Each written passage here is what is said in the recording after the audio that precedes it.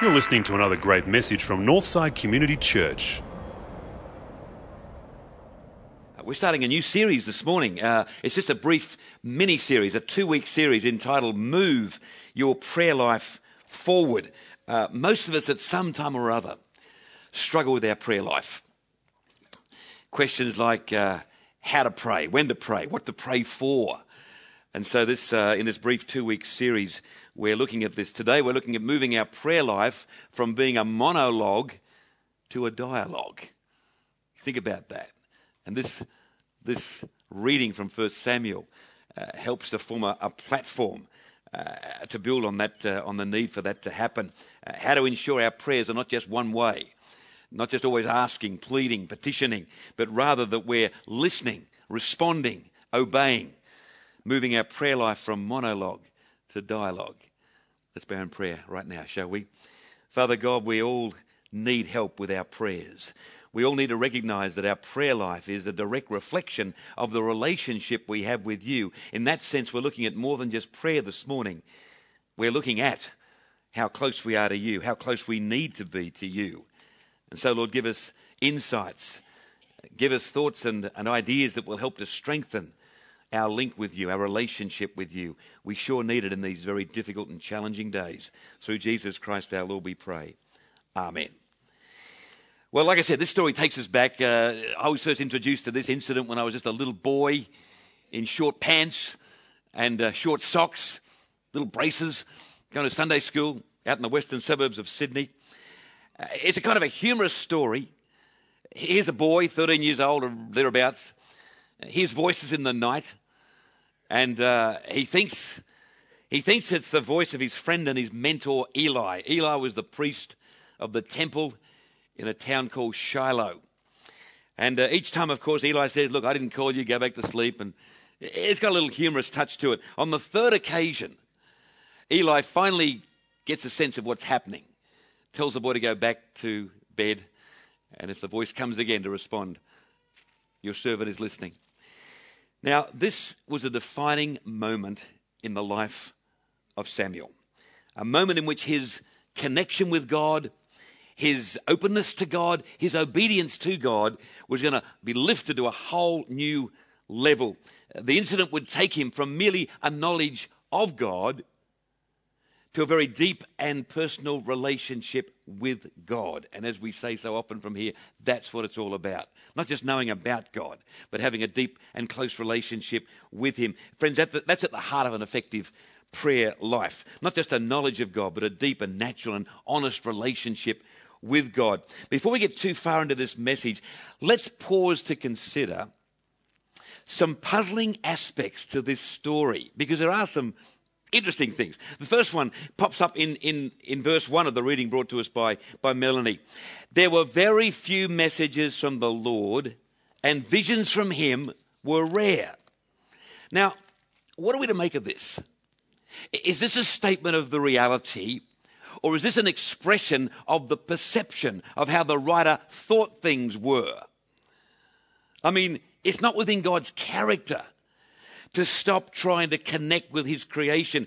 It's not within his nature to cease from giving visions to his people. Was he asleep during this period? What was happening? It's not within his nature to be like that. But it is within our nature not to tune in to what he's saying. It is within our nature not to be listening. It's like when you drive through the Lane Cove Tunnel. You know, I do that trip pretty much every day, as some of you do. And you know how they can broadcast warnings into your vehicle, and you know about there's somebody in the standby lane or in the breakdown lane, or there's traffic up ahead, whatever. What really annoys me is the fact that you get the message at the beginning of the tunnel, and that interrupts your favourite song, or you listen to a great interview, and then you get it halfway through the tunnel, and then you get it at the end of the tunnel. I actually rang up. I do that sort of thing, asking why we have to have it 3 times. They didn't have a satisfactory answer, but I've still got it 3 times. Every time, and you kind of miss out on all sorts of good stuff. But here's the thing. You don't get the message if your radio's not on. You don't get the message if you're not tuned in. And I rather think that's what was happening. Here's something else, another puzzling thing. The Lord had never spoken to Samuel. Verse 6. The Lord called Samuel again, but he did not know it was the Lord, for the Lord had never spoken to him. Again, statement of reality or expression of perception as to maybe how things were. Now, Eli was a man of God. We know that. A lot's written about him in the Bible. But maybe he drifted a little bit from God. If you read chapter 2 of 1 Samuel, his sons must have broke his heart. They got into all kinds of trouble. It's pretty graphic reading, actually. But maybe he was really disappointed with them and maybe had some doubts about how God was working. Whatever. You have to ask the question, why did it take so long for Eli to realize what was happening? I mean, I don't want to be too hard on this guy, but this is Old Testament times. God did speak in some remarkable ways to people if they were tuned in. So how come it took Eli so long? Whatever the case, it took God 3 times to get through to Samuel, which I guess when it's all said and done, that's pretty good, because he takes a lot more than 3 times sometimes to get through to me. And I suspect he probably takes a lot more than 3 times to get through to some of you. God was very keen to get through to Samuel because this man was destined to be a great prophet among the people of Israel. One who, among other things, was instrumental in the anointing of David. Remember that story? It was Samuel who was there when they chose the young shepherd boy David to be the next king of Israel. So here in the 3rd chapter of the book that bears his name, Samuel's relationship to God was about to change dramatically, go to a whole new level. At last, the conditions for Samuel to move his prayer life from monologue to dialogue were ideal. He was about to add a dimension to his relationship with God which he had never experienced before. First of all, the setting was right. You see, Samuel was doing what a lot of us think we're doing. He was living at the church. That's where he was staying. He'd been dedicated to God by his mother, and he was living in the temple. He was bedding down each night in the temple. Verse 3 says, Samuel was sleeping in the sanctuary where the sacred covenant box was. This little fella was sleeping in the most holy part of the Israelite nation, right there in the temple, right next to the Ark of the Covenant. It couldn't get more holy, more spiritual than that. Now, the point here is, if we want to keep our relationship with God strong, you've got to hang out with God's people. You've got to do life together. You've got to expose yourself to the help and the encouragement of our fellow believers. They're there to guide us and help us and support us. In my years of ministry, I can't recall ever somebody leaving the church for whatever reason, a little bit of angst, a little bit of disappointment, whatever. I can't recall an instance where anybody has left the church only to find their spiritual life increasing in depth and maturity. Can't think of one. In fact, quite the opposite, sadly. Often when people leave the church, it leads to cynicism and bitterness, or at least a flat line of their faith. But in most cases, a decline in their belief and their dependence and their reliance on God. That's just the way it is. If we want to be open to God and what he's going to say to us, you've got to hang around the people of God. Not necessarily live at the church. We're trying to discourage some of you from doing that. But he was living in the temple. He was right in the setting. He was in the right setting for God to break through. Here's something else. His attitude was right.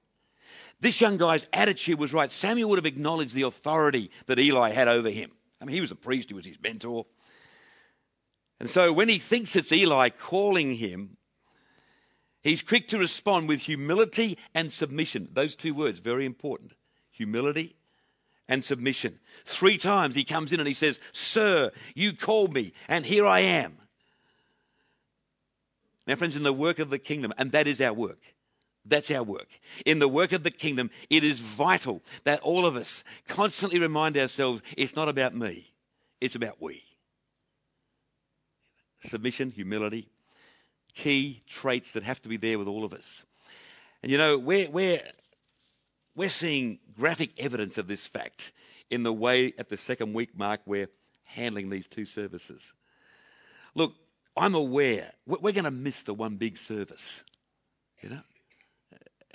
We're all going to miss that one big event.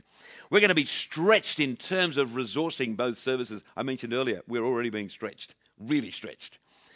We're going to feel tired, and some of us are going to feel fatigued. But whatever we remind ourselves that this is not about us individually. This is about helping this church to grow. It's primarily designed for people whom we are yet to meet. That's why the empty chairs are there, as Sam has mentioned so powerfully. Whatever that's our focus, on the growth of the kingdom, on introducing people to the life-changing power of Jesus Christ, whatever that's our focus, we'll know we're in God's plan. And that'll strengthen our ability to realize it's not about me, it's about we. It's about all of us. Here's something else. The guidance was right. The guidance this young guy received. Old Eli was beginning to lose it. Let's just be perfectly honest here. The Bible says he was blind. The Bible actually says in chapter 3, it says, verse 22, he was very old. Now, if the Old Testament says you're very old, you are very old. Because some people in that section of the book lived a long time. So for a poor guy to say, he was very old, he is really old. But verse 26, look at this, of chapter 2. This is powerful. The boy Samuel, bear in mind, under the guidance, the mentorship of Eli, the boy Samuel continued to grow and gain favor both with the Lord and with people. Look, the old guy initially missed the significance of the voice in the night. Didn't quite get that all that quickly. But it's obvious that his overall nurture and guidance of the young lad was absolutely spot on. It was invaluable. Friends, we all need an Eli in our lives. We really do. Someone with whom we can be ourselves. Someone who knows us through and through. Who can share our joys and our struggles without fear of judgment and rejection. Someone who sows into our lives. I thank God for the people over the years who've done that for me. And there have been scores of them. People who've encouraged me, who've guided me at times when I've needed it, who've gently rebuked me. They're both in past churches and they're here in this church, and they're among some of my colleagues, both within Sydney and interstate. I thank God for the people who've sown into my life. And I'm sure you're sitting there thinking, yeah, I've got a few people who've sown into my life as well. We all need an Eli in our lives. It may be someone in your connection group. It may be one of our leadership team. It may be just a trusted Christian friend, not necessarily part of this church, but somebody who's an Eli figure for you. If you haven't got that, pray into that, because we all need that kind of person. There's a beautiful reference in Romans chapter 1. Verses 11 and 12. Paul is talking about his relationship with the Roman Christians, and he says this: I want very much to see you in order to share a spiritual blessing with you, to make you strong. Mentors do that. What I mean is that both you and I will be helped at the same time, you by my faith and I by yours. That's one of the most powerful references to mentorship in the whole of the Bible, Romans 1, 11 and 12.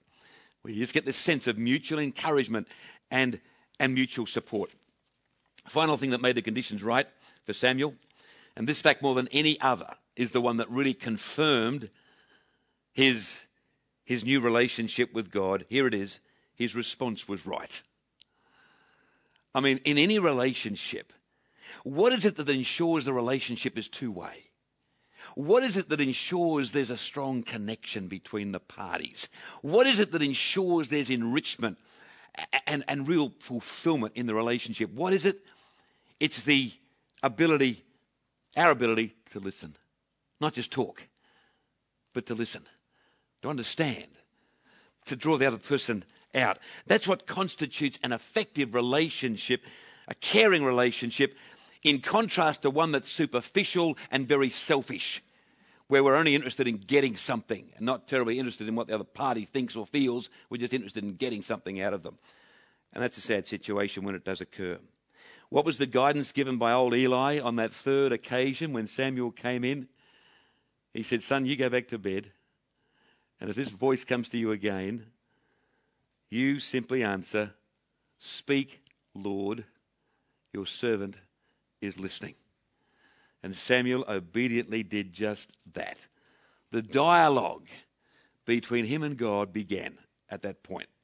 Up until then, because of the formality and the liturgical nature of the temple worship, it had all been one way, sadly.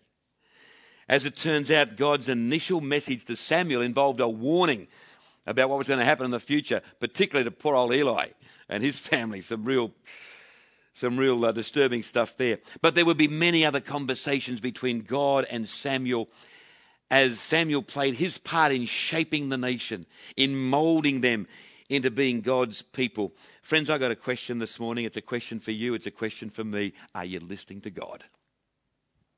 Are you listening to God? Or is it all one way? Is it all one way in which we're always requesting, always petitioning, always pleading? Of course, how we listen to God is the subject of another sermon altogether, subject of a whole series of sermons. But listening to God does involve periods of quiet contemplation. It does involve reading his word with fresh eyes and really listening and wondering, what does that mean for me if I take that verse seriously? It means talking and sharing with trusted friends who can bring a mature perspective on what's happening in our lives. It may mean journaling for some of us, reflecting on things that God is saying and then going back and realizing that there's been some growth, there's been some progress. Whatever it is, it requires intentionality and focus, but the rewards are worth it. Because the outcome is that our relationship with God through Jesus begins to blossom, begins to really take on a whole new dimension as it did for Samuel. It turns our prayer life from monologue to dialogue. I don't know about you, but I got a feeling that all of us could benefit from maybe going 1, 2, 3 days, maybe a whole week in which we do nothing but just try to listen to God. Just try to tune in to what he's saying about where you are now, where he'd like you to be, what's happening in your life. That might be a good thing for all of us. Just to pause for however long it takes and really listen to God. Speak, Lord. Your servant is listening. What might you hear if you applied that verse seriously in your life? Changed the life of Samuel. Took him from monologue to dialogue. You can do the same for us.